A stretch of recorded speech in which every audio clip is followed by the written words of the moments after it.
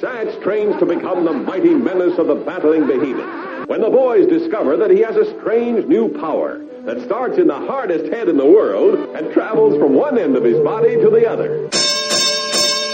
Hello and welcome to Camel Clutch Cinema. This is the podcast where we talk about movies that either involve wrestlers or wrestling. And today we're going to be talking about the movie No Holds Barred. I'm Guy Hutchinson. I'm here with Craig Cohen. Are you ready for the 1952 version of No Holds Barred? Yes, I am. This is your grandparents' version of No Holds Barred, and I can't wait to dig into it with you.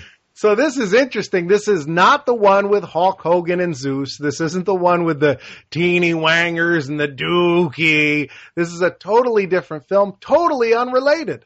Yeah. Name only. The name No Holds Barred is a wrestling term that actually is something that now people use. I noticed, I Googled it, and most of the times I could find it used was in politics. Yeah. And even going back in the 50s, I was looking in 1952 when this movie came out, and it was always, Ike says there'll be no holds barred, during this campaign. But it did indeed come from the world of wrestling. When wrestling began, there were no rules. And so when you started having matches that had holds that you couldn't do, you weren't allowed to do, the full Nelson in 13 states, then they would bar holds. And so if a match was anything goes, it was a no holds barred match. Yeah, and that's the interesting thing about this title, more than the Hulk Hogan version. There are holds that are barred in this movie. That's true. They get well into that. But I guess the name was so well known that, just by saying that, people knew what it was. Craig, tell us about the earliest known use of the phrase no holds barred. Well, if you dig up the Manitoba Daily Free Press from February of 1892, you'll see an article about William Gibbs, a Kansas man, and Dennis Gallagher. Yeah, it's Buffalo. Gallagher. It's not Gallagher, which Gallagher. I guess back then they didn't have G's. Yeah. No, they had one from the beginning. You could only have one G in your name back then. Yeah, that was all that was allowed. So they were engaged in a wrestling match at the Opera House, and Gibbs was strangled into insensibility, and he may die, according to the report. And the conditions of the match were best 2 out of 3 falls, Greco-Roman style, no holds barred. So that's you were quoting directly from the Manitoba Daily Free Press, February 1892. Yeah, so if you go to your library, dig out the microfiche. That's right, the microfiche. They always had the microfilm and the microfiche. Yeah. And I never really knew the difference, but I always liked saying fiche. Yeah, I think the microfilm was pretty much reserved for spy movies. and microfiche was for the library. No, I think one of them on like a platter, and one of them was a reel. I think you're correct. But yeah, I'm not going to look it up, and I tell everyone out there, do not look it up. We don't need to know. That's all old stuff, just like this movie. This movie came out November 23rd, 1952, and this is number 28. In the Bowery Boys film series. They did 48 movies, the Bowery Boys. Amazing. And actually, I was really excited when I saw we were going to do this movie, because it's actually the first Bowery Boys film that I can recall watching. I mean, I might have seen some of them when I was younger, but this was the first time I went into it knowing it was a Bowery Boys film. I will say, when we were kids, so this would be in the 80s, they were shown on TV just like the Little Rascals. They were part of a package. They were kind of a secondary Little Rascals type series. What's interesting about the Bowery Boys is that they ran into when the boys, like in this movie, were no longer boys. Yeah. They started out in Monogram Pictures. That was the name of the company, the name of the studio. They were there from 46 to 58 in total. But they moved all over the place, because in the beginning it was a play called The Dead End Kids in 1935, and then they made it into a film in 37. They got some of the original kids that were in the play, which was Leo Gorsery, Hunts Hall, Bobby Jordan, Gabriel Dell, Billy Hallop, and Bernard Punsley. And Leo and Hunts are in this film. They continued on the run of the film. They were the only ones that were still in the series at this point. And at the end, Hunts Hall was the only one left. So he's the main character in this film, and he was the one that stuck it out. But they had competing series with some of the same kids. They had the Little Tough Guys, which Universal put out, which had the original Dead End Kids who didn't make it into the later version when they were calling them the Bowery Boys. It's a whole big thing, but basically the thing you need to know is there were 48 of these. So this was a huge, huge, huge franchise. Yeah. Now, so you've seen a lot of these, huh? I would not say a lot. I would say I've seen probably 10 of them, maybe 5 to 10, but I have seen a few of them. I do own a handful of them on DVD. I find them funny, but they're very inconsistent because of the span of years. If you ever think of any child actor, if you take them from when they're little kids to when they're teens, some of them don't age well. Yeah. This one was interesting, it seemed to me at least, because it seemed really like the Leo and Hunt's show. Yeah. Well, most of them are. Okay. Most of at least the later ones are, although I would say throughout the series that was the case. It was, they were the Spanky and Alfalfa of this series. Sure. So it was really, this was like an Abbott and Costello routine more than a real ensemble. They really focus on those two to the extent that when you're watching this, you feel like it's just those two guys. At the end of the movie, you're like, oh, who were the other Bowery Boys? I guess the guy sitting in the booth with them occasionally. Yeah, exactly. That was my takeaway. Now, the malt shop in the movie is where they hang out. And this was run by, within the confines of the film, a very short man, Louis Dombrowski, and this was the father of Leo. Leo Gorcery was the promoter in the film, and we'll get into the plot. I'm sure a lot of people haven't seen this, but what you need to know is one of the two main characters, this was his dad, and in 1955, just 3 years after this movie, he got killed in a car accident, and this ruined Leo Gorcery's life. Wow. I mean, he started drinking, and he started showing up on set drunk. He started arguing with everybody, and during the film Crashing Las Vegas, which was the last one he was in, they continued without him, he threw everything around on the set, broke everything he could, and then had a meeting with them and wanted 40% more of his salary. Hey, if you're going to go down, you might as well go down swinging. So anyway, they went on and did a little bit more without him, and then that was successful enough to do a few more after that. So they continued until 1957, and then 10 years later, 1967, Sgt. Pepper's Lonely Heart Club Band, the very famous Beatles album, had a picture of Leo and Hunt's right on the cover of it. That the montage with all the different black and white pictures that are in there with the flowers and everything. And he sued and wanted $400, so they took him off of the album. Yeah. And I guess, $400 doesn't sound like a lot, but if you start doing the math and saying, well, wow, if everybody on this cover started asking for $400. Yeah. And this is 1967. $400 will get you a nice car. Yeah. Tell me about the director of this film. Director William Bodine. Born in 1892, died 92. How strange is that to say? I always love that. I love watching stuff from an era where they were alive before the 1900s. Right. This guy was born in New York City. Had he been born elsewhere, like if he was born in Tennessee, he would have been born in Tennessee Territory, now known as Tennessee.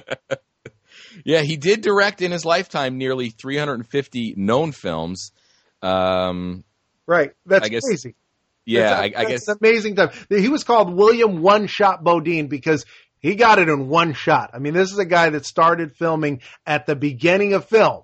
And, he would get one shot, and if things didn't go out right, he would be like, that's all right, we'll move on. It's silent. We'll figure it out. Yeah, and he also was a screenwriter credited on 26 films and a TV series. Later in his career, he did some really, really schlocky films, and two of them I know very well. Billy the Kid vs. Dracula from 1966, and also from 1966, Jesse James Meets Frankenstein's Daughter. Right. It's just such a great combo. Yeah, those are actually a series of movies that I've had on my to-see list. Oh, you got to see him sometime. Here's one thing I noticed. He started making movies in the early 1910s, which, I mean, when you think about it, you almost would assume there were no movies back then. Because the earliest movies most people know, they say, oh, Wizard of Oz, or, and so, I mean, this is amazing that he was producing films back then. I was thinking about some of the titles of his films. Do you remember when In Your House used to have titles? Yeah, they had some of the craziest titles. They had crazier titles than most WCW pay-per-views. Throw me some that you remember. Well, let's see. I remember Mind Games. Right, yeah, with Mankind. I remember Buried Alive. Sure. That's a classic one. And I think we talked about Good Friends and Better Enemies on another episode. Yes, from 1996 with the Shawn Michaels Diesel No Holds Barred match. All right. How about this one? How about International Incident? So that one must have taken place outside of the United States. How about this one? In Your House 12. It's time. So I was looking through his films, and the few that I think would sound good if Vince had read them as In Your House titles. Are you ready? Sure. All right, here's one. Just picture Vince saying, "Welcome to In Your House, counting out the count." Yes. Here's another one. In Your House, beans and bullets. I want you to read this one, the 1916 one right here. Oh, okay. Bombs and business. In Your House, barred from the bar. And then, of course, this could have been the last In Your House. In Your House, want to make $1? All right. Who wrote this movie? Jack Crutcher, who wrote one other film in 52 and then one in 53. And that was about...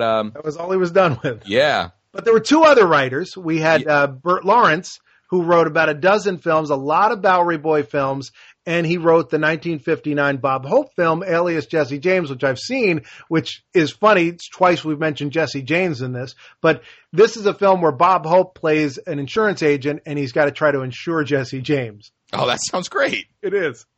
And there's also a third writer. All right, we have Tim Ryan, who acted in several films that sound like modern films, much like the In Your House titles. In 1952, he starred in a movie called Fargo, that's of no relation to the Coen Brothers movie. Right, and he appeared in a movie in 1948 called The Golden Eye. Bedtime Story in 1941. Gotta be better than the Adam Sandler version. He also, in 1941, was doing a movie called Public Enemies.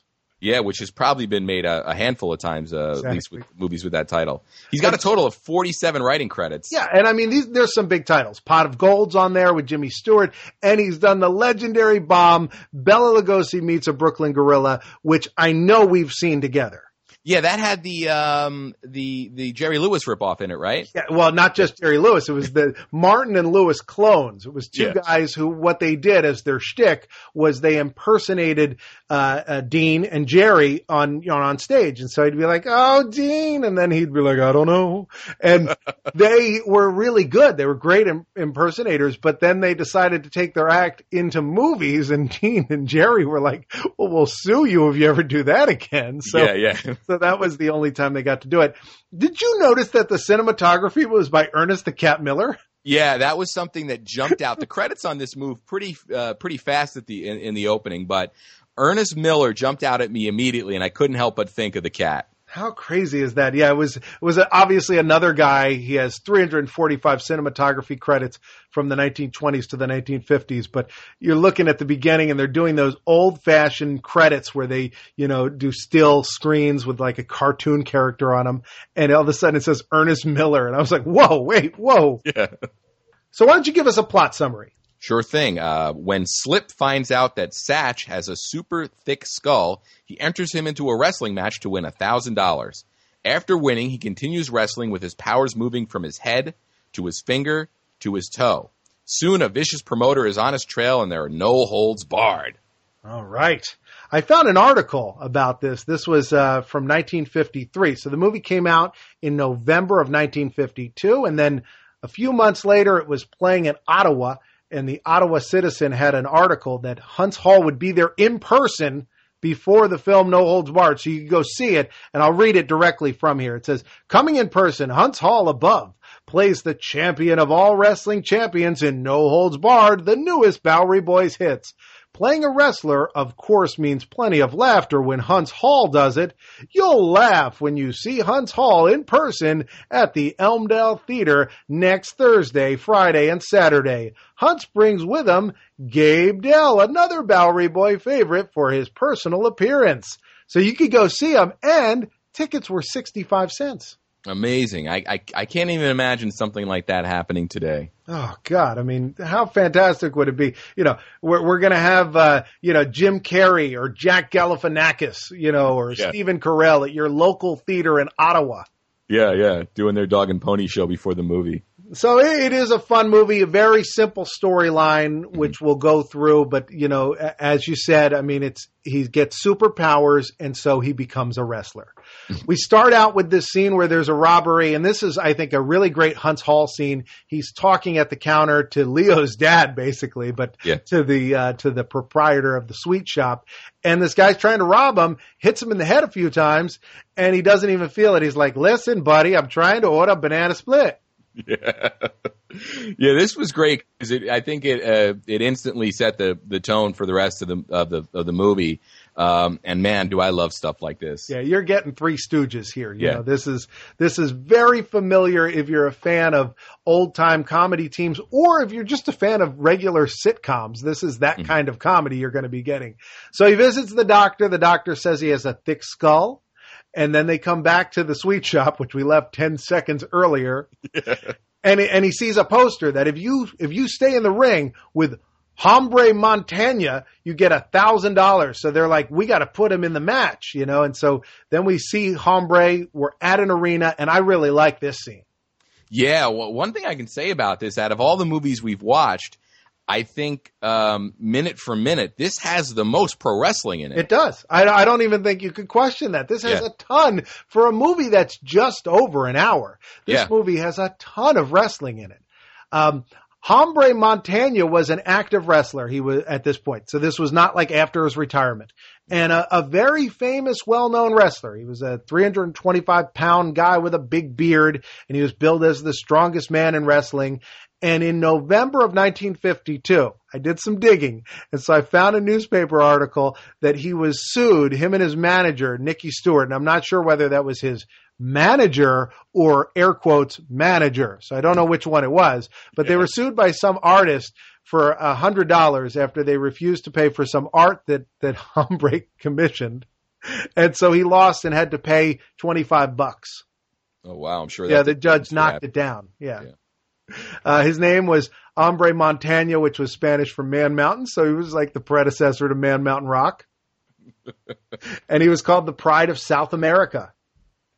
Yeah, and this guy, he had a great look. And I mean, it's a look that would still work today. Oh, yeah. No, absolutely. I could totally see him in the ring with John Cena, He also has an interesting stat. I looked up some history on people that debuted around this time, and I found that Killer Kowalski debuted against him in 1953 at the LA Olympic Auditorium.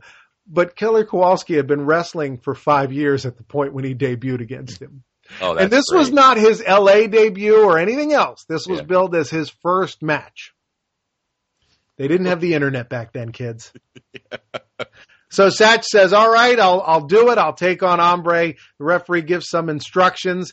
And the cool thing about this movie is they show two referees. This guy they show twice. And this guy's a very, buff looking referee. And then they show another referee in the match at the end of the movie. And they have two very cool referees. Both of the referees have an interesting backstory.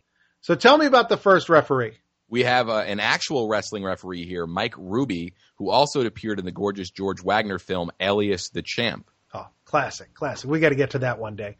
And the other one is a guy named John Indrisano, and that's a tough name to pronounce, but he was a real boxer. He was born in Boston, boxed 83 main events, won 80 of them, defeated 5 world champions, and had a career that lasted from 1924 to 1934, which sounds like a pretty good long amount of time to get punched in the head. And then from 34 to 49, he was a referee in boxing. So that makes sense that he got this role. But he also was a boxing coach for movie stars and then started becoming a boxing advisor on films and then worked as an actor whenever they needed him. And so that's how he ended up in this film. He trained a handful of stars. Oh, wow. Spencer Tracy, Cary Grant, Mickey Rooney, Jimmy Durante, Fred McMurray, Ricardo Montalban, all learned at the hands of John Indriseno. Wow. And you know what? That's a great name, too. That's another name that would totally work today. Yes, it would. So we see this match, and it starts out, and Hombre doesn't hit him in the head, which is what they're hoping for, is that'll hit him in the head and hurt his hand. Yeah. And so he's just beating the hell out of him. Yeah. I mean, Satch takes such a beating in this movie. Yeah. I was waiting for the head moment to happen because it's really a squash match. Yeah, and then finally it does. And he gives him a headbutt, Hombre headbutts him and then falls down. They give him $1,000. And then the manager, Pete Taylor, who we're going to see a lot of throughout this movie, he comes in, he's like, so, why don't you let him sign with me and he can have 5,000. Yeah. And the guy from the sweet shop, who I have no idea why he's in the dressing room, is like, you gotta take it. And then, Slips is like, no way, we're going to keep him. And the manager of the sweet shop, his dad, is like, what are you talking about? You got it, $5,000. And so there's some great wordplay in this scene. I really liked when he's talking about all the things he's done. And then Slips goes, stop your autobiography. Yeah. And then the other scene where Hunts Hall is talking and he says, they call me Champ. And the guy says, yeah, come on, chump. And he's like, hey, wait a minute, sound your A when you say that. Yeah, there were a lot of great mispronunciations in this. Yeah, there was some good, good wordplay, good, puns and stuff. They go back to the sweet shop and now he's training there. And you see him working out. And you see this saddle, like horse exercise equipment. Did you notice this? Yes, I was wondering how that somehow related to training to be a wrestler. All right, here's why I know about this. I watched a documentary on Titanic, and it was a documentary where they were recreating portions of the Titanic for some reason. It was like the DIY channel or something. And they decided to recreate the gym from Titanic because luckily they had film footage of it. And one of the things in it was this horse simulator. And this was a piece of exercise equipment from like the teens and 20s that did nothing. You would sit on it and you'd bounce up and down. And it burned no calories, but they told people it worked. Later, they had a belt that you'd put around you and you put it on, you go, oh, and it burned no calories. These were, exercise back then didn't have to work because people didn't know as long as it looked fancy and exciting. And so that's what this was. And so I think the way that they use it for a punchline in this movie is because audiences in the 50s would have been savvy enough to know this was an old-fashioned thing. Ah. So then we see Mike the Mauler, who was a real wrestler again. He was Henry Kulke. Henry Kulke wrestled as Bomber Kolkovich in 1939 and won 172 matches while losing 3, and that's a kayfabe stat. He said he wrestled about 8,000 matches. Wow. But he won the South American Judo Crown, went to Hollywood, was friends with Mike Mazurki, who was a legendary wrestler who created the Cauliflower Alley Club, and he hooked him up with a manager, and his first film, I believe, was called Northside 777, which was a Jimmy Stewart movie. And he appeared in The Robe, Star is Born, Hell and High Water, Up Periscope, a lot of big films. And really kind of, brute-looking guy. Plays a very funny character in this. He's like the trainer. He's very serious and gruff, and the guys don't listen to him. And then he gets the finger poke. Yeah, I couldn't believe when this happened. All right, but let's not get into it yet because the bigger finger poke is the next one. But he gets a finger poke, and it takes him out. Yeah. And so then we go to the match. So we're going to see Hammerhead Jones versus Brother Frank Jares. So this is a total change of gimmick for our main character. He's now called Hammerhead because his head hurt people. But as we found out in the last scene, the power had gone from his head to his finger. Yeah. Tell us about Brother Frank Jares. Brother Frank was actually known outside of the ring as Frank Jares Sr. He wrestled from 1945 till his retirement in 1959. Good God. And he wrestled during wrestling's heyday. Yeah. He died in 1990 at the age of 77. And so here he has a big match against Hammerhead Jones, and we get the amazing finger poke of doom. You would really think that, I mean, at this point in the movie, and as the movie goes on, we start seeing some other gimmicks that were later, I guess, unintentionally used in wrestling, but this feels like it was lifted directly out of the movie for the WCW gimmick. Well, look at the age of Hulk Hogan. Yeah. It is very possible he saw this movie as a kid. Yeah. Even Nash, it's very possible he saw this movie, on television when he was growing up. I mean, if he was a wrestling fan, he probably, would stop and watch it if it was on. Mm-hmm, mm-hmm. He learned to do the finger poke of doom. So the match ends literally with a finger poke and then a cover, just like the January 4th, 1999 Georgia Dome match where Kevin Nash got poked in the chest by Hulk Hogan, and then that was it. That was the end of the match. And this was actually, you could say it was the beginning of the end for WCW, but another important moment happened here. This was the broadcast where WCW announcer Tony Schiavone gave away the results of Mick Foley winning the belt on Raw. Right, yeah. Which caused people to tune away instead of... He's like, that don't put butts in the seats. Nobody wants to see that. A guy who wrestled here is Cactus Jack. I mean, this Nitro really is not just the beginning of the end. I mean, this is like, this is them jumping off the cliff. Yeah, yeah.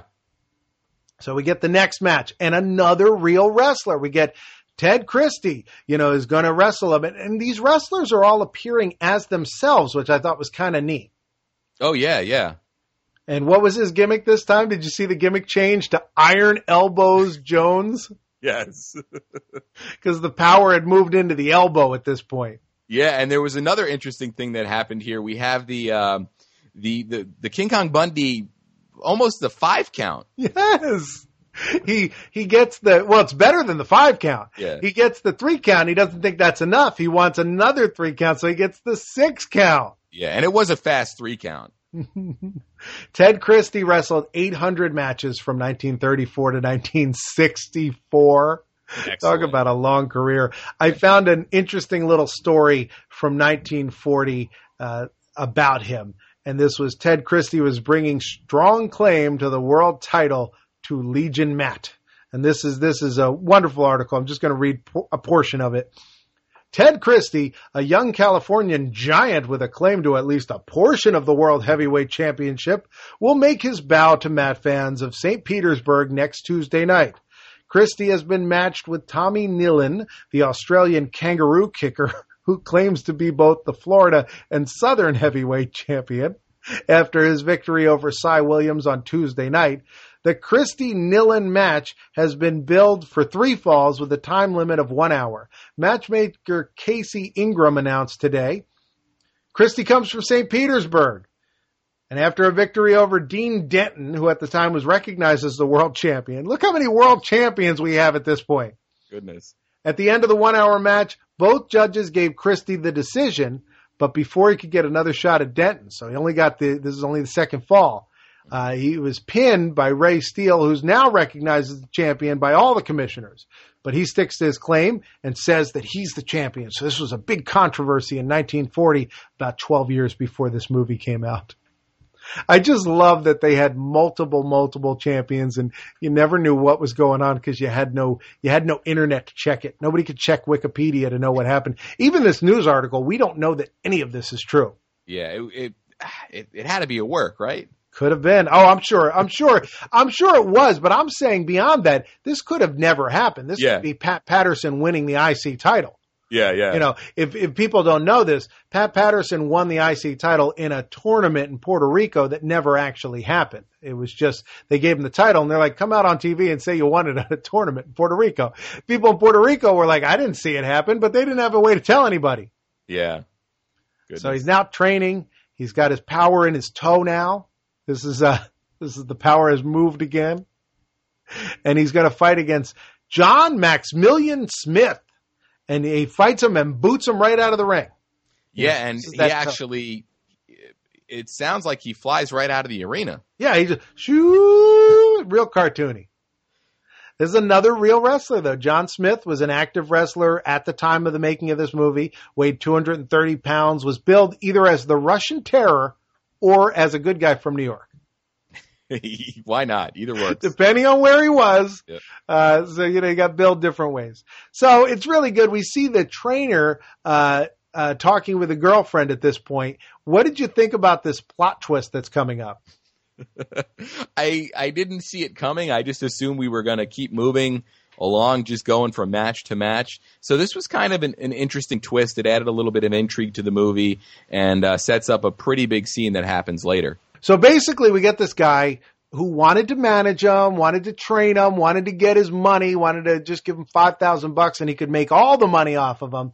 He didn't get it. So Hunts didn't get to sign with him. So now him and Hombre, they come up with this plan. He's got an army of thugs and he's got a girlfriend and they're going to do something. They're going to do something devious to try to turn the tide.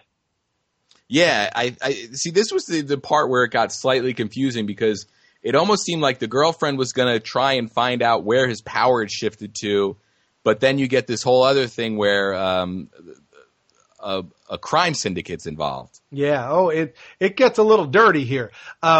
Slip is refusing to have that fight. So, they meet at the sweet shop. Hombre comes in. It's really funny, which is great that he's was a real wrestler. And Slip won't have the fight. Satch won't train. And this feels like Rocky 3 at this moment. All of a sudden, it's Mickey and Rocky, and he's, just posing in the sweet shop. Yeah. Right? I mean, it really felt like that. I was really like, wow, this is exactly the story of Rocky 3. Clubber Lang wants his rematch. Yeah, this movie, it almost probably set the template for a lot of stuff that came after it. Then we're going to get a charity match. Again, Rocky 3. And so he's supposed to fight somebody who's now been hit by a car under mysterious circumstances, Greg. And that, again, is not the first time or was not the last time that happened in a wrestling angle. It is not. Let's run through some of these. Starting off, Eddie Gilbert running down Jerry Lawler outside WMC Studios in September of 1990. And boy, Jerry took a hit by that car. Yeah, it's amazing to watch that clip. And you can find it if you search properly on YouTube. I don't remember what it's called. I think it's Eddie Gilbert hits Jerry Lawler with the car. Yeah. And it's exactly what you'd think. I mean, it is amazing. I mean, Jerry Lawler was doing like Hollywood stunt work here. It's a bump he takes. 1999, the white Hummer with Kevin Nash in his feud with Randy Savage. And then on WWE, same year, they've got the limo that hit Austin, and Rikishi was apparently the driver. Yeah, revealed months later. So crazy. How about when on Raw in 2003, when Goldberg was hit by a limo, and then it turned out to be Jericho that had hit him?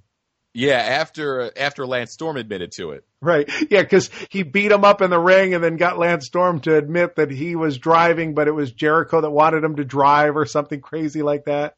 Oh, goodness. How about this one? 2010, Bret Hart he's getting into his limo and a car backs into him, which was driven by the actress playing the character was Shawn Michaels' wife. And so this causes Bret to have some terrible leg problem that may cause him not to wrestle Vince at WrestleMania. So this is 2010. Yeah. And then that same year, he then gets into a scuffle with the Nexus backstage. So they ram into his limo multiple times that June. So within a course of like 3 months, Bret had 2 hit by a car angles.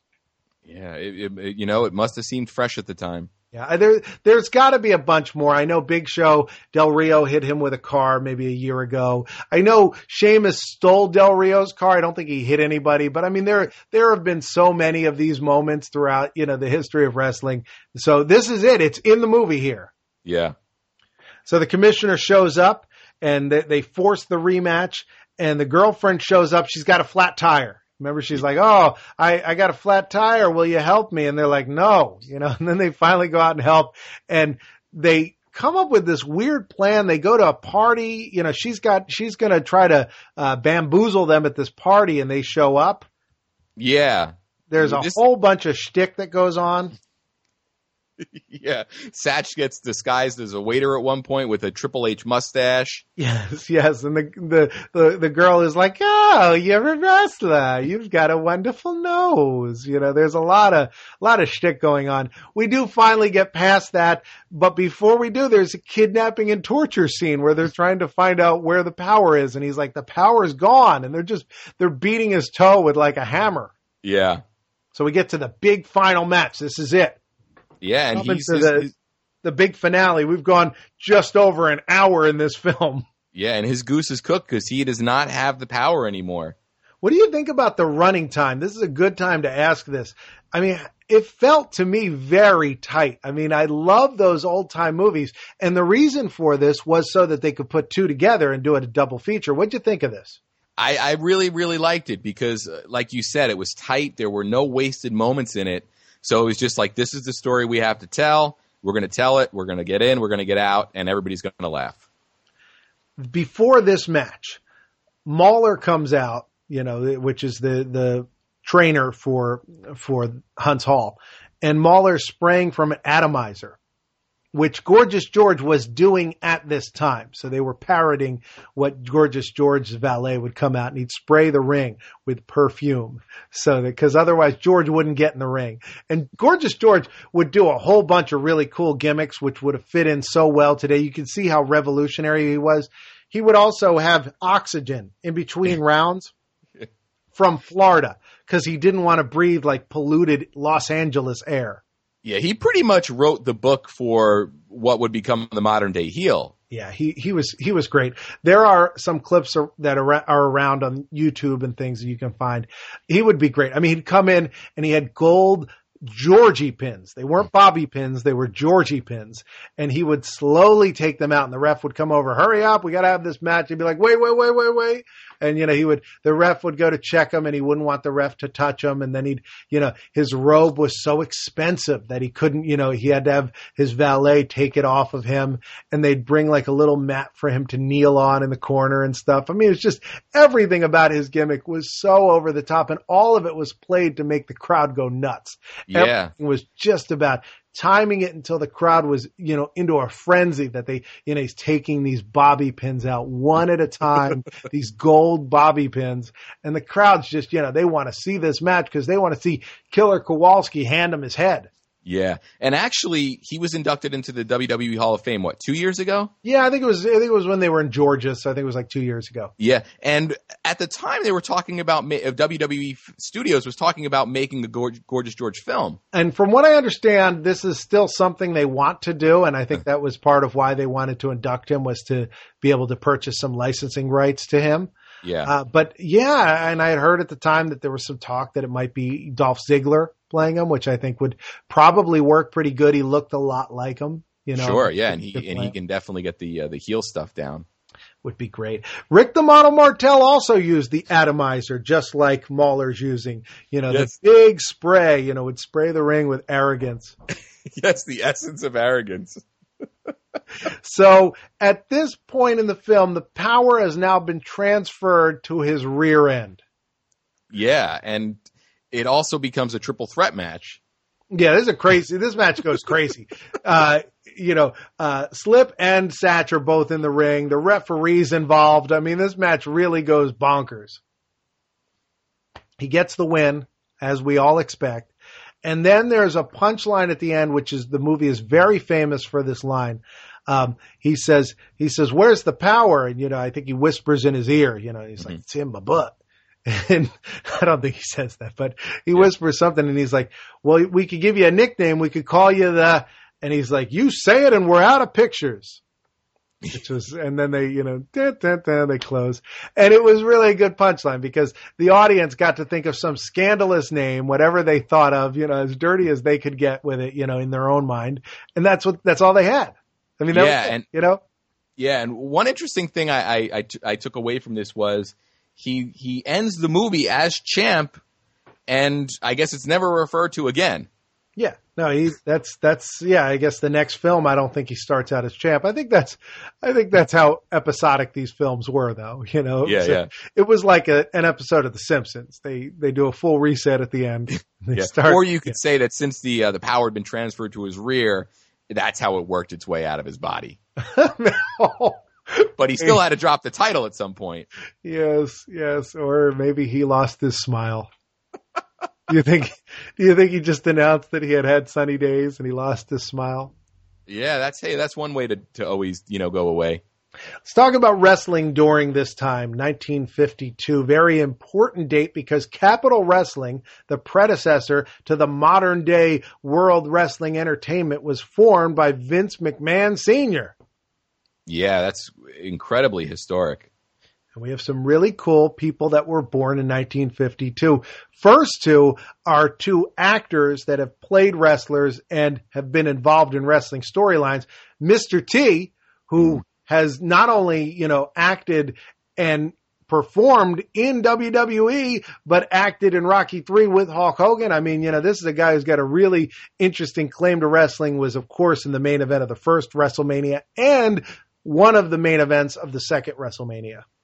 Yeah, I mean, it really is amazing when you look back at Mr. T's career, how ingrained in professional wrestling he really was. Yeah, it was really strange. I mean, they talked to him about doing it. He liked doing it, so he did those two. Then he left for a while. Then WCW threw some money at him, and he showed up there, And actually, I'm missing one. In between WrestleMania and WCW, he showed up in World Class, the Von Erich Federation, and he was their bodyguard.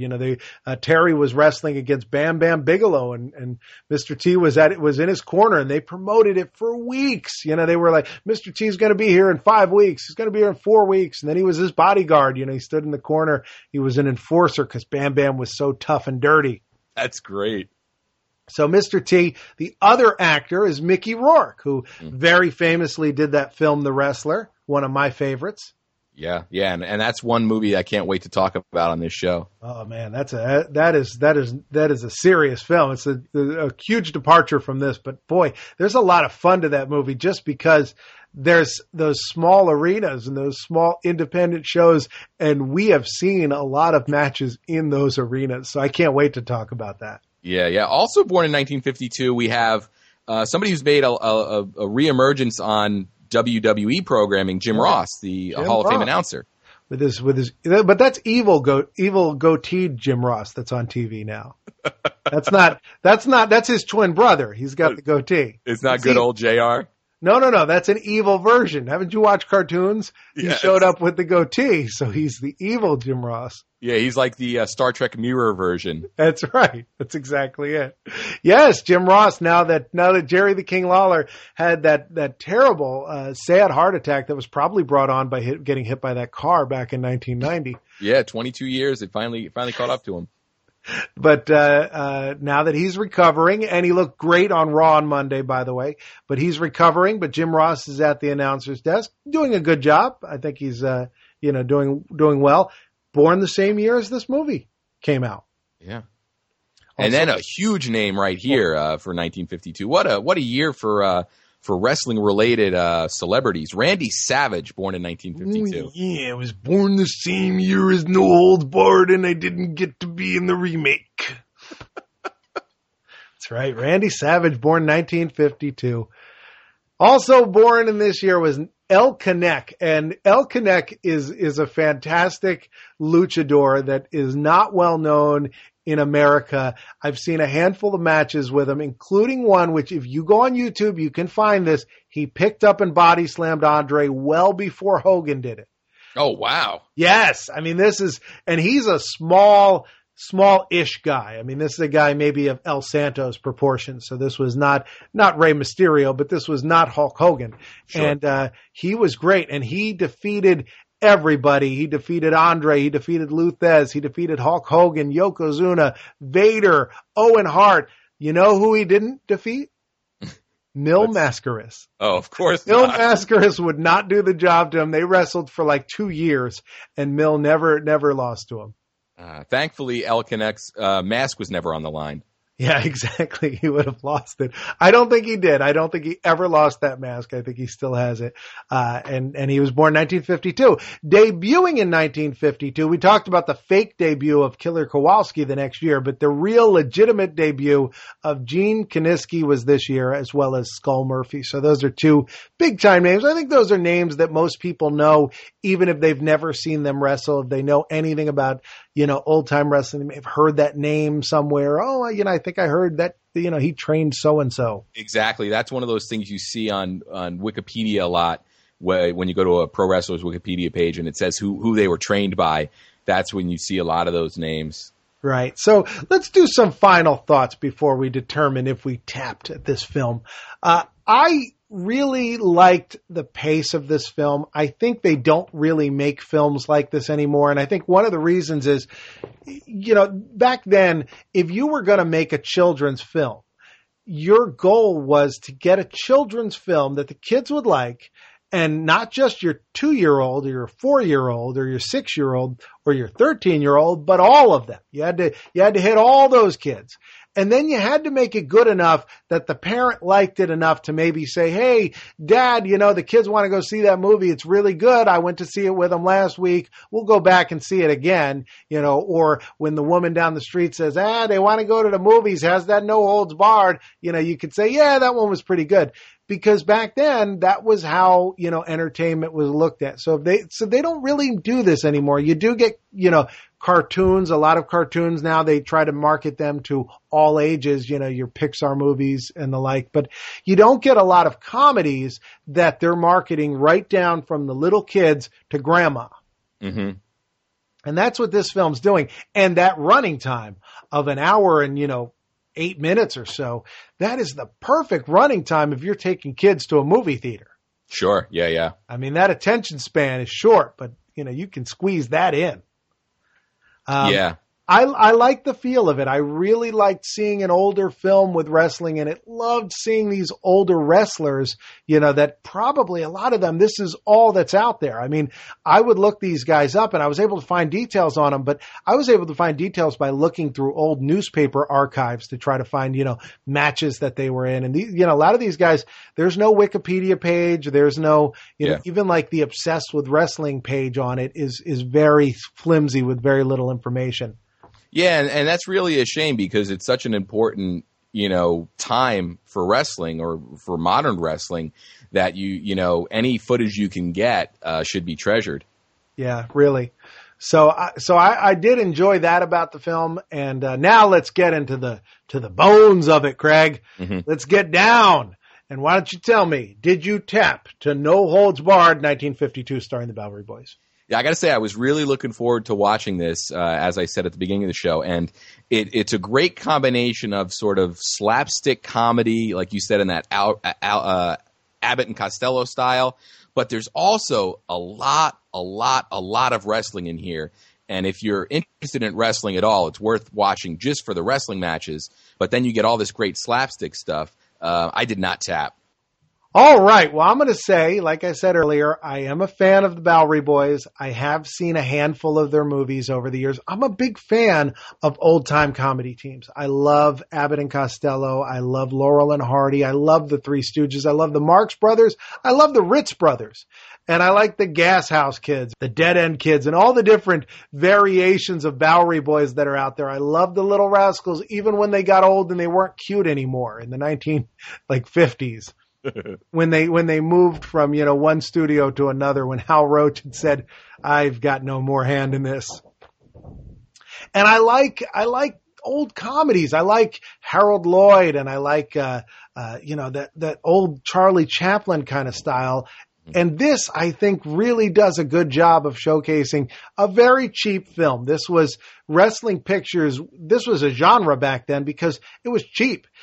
Wrestling's one of the first things they showed on television, wrestling and boxing, because you could just set a camera up and just shoot the ring, and that was it. You didn't have to, you maybe have 2 cameras you can cut back and forth, or just one and you're set. Baseball, you need to cover this guy, the guy in the outfield, this guy over here. So wrestling was an easy way to do things. And just like Westerns, they were very low budget. And this is definitely a low budget film. You've got like 4 locations in this movie. Yeah.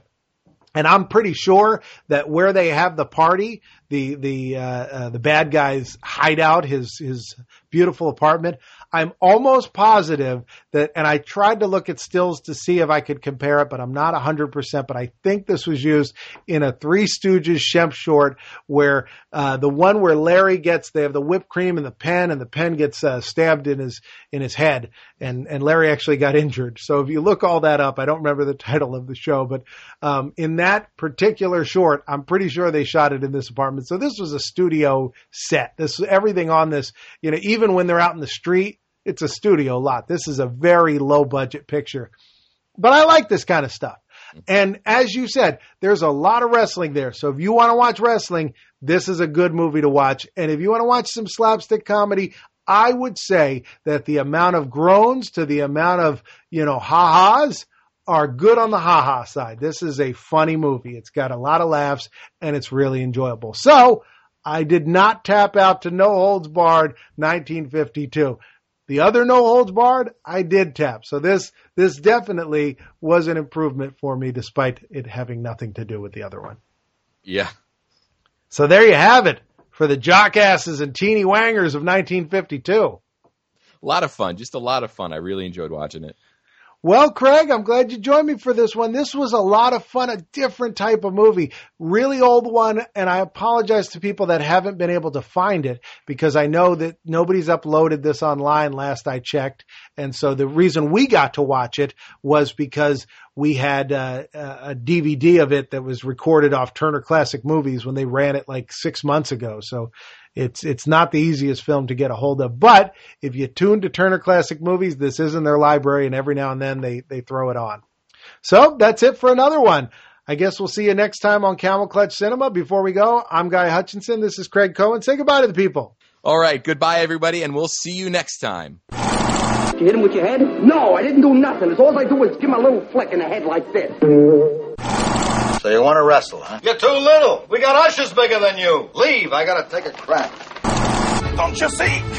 Your skills plus my skills in the ring. Tag team. Highway Patrol, this is John Triton. What are you doing up there? Staying away from you. No more rhymes now. I mean it. Anybody want a peanut? What's I smell? This is not No Holds Barred with Teeny Wangers and Ludwrench Perkins and Zeus and Rip and Randy and Brell and any of that stuff. This is not that movie. This is the 1952 version of No Holds Barred where we get a soda shop. I feel like this intro is not going well. We got to have a better intro. Okay.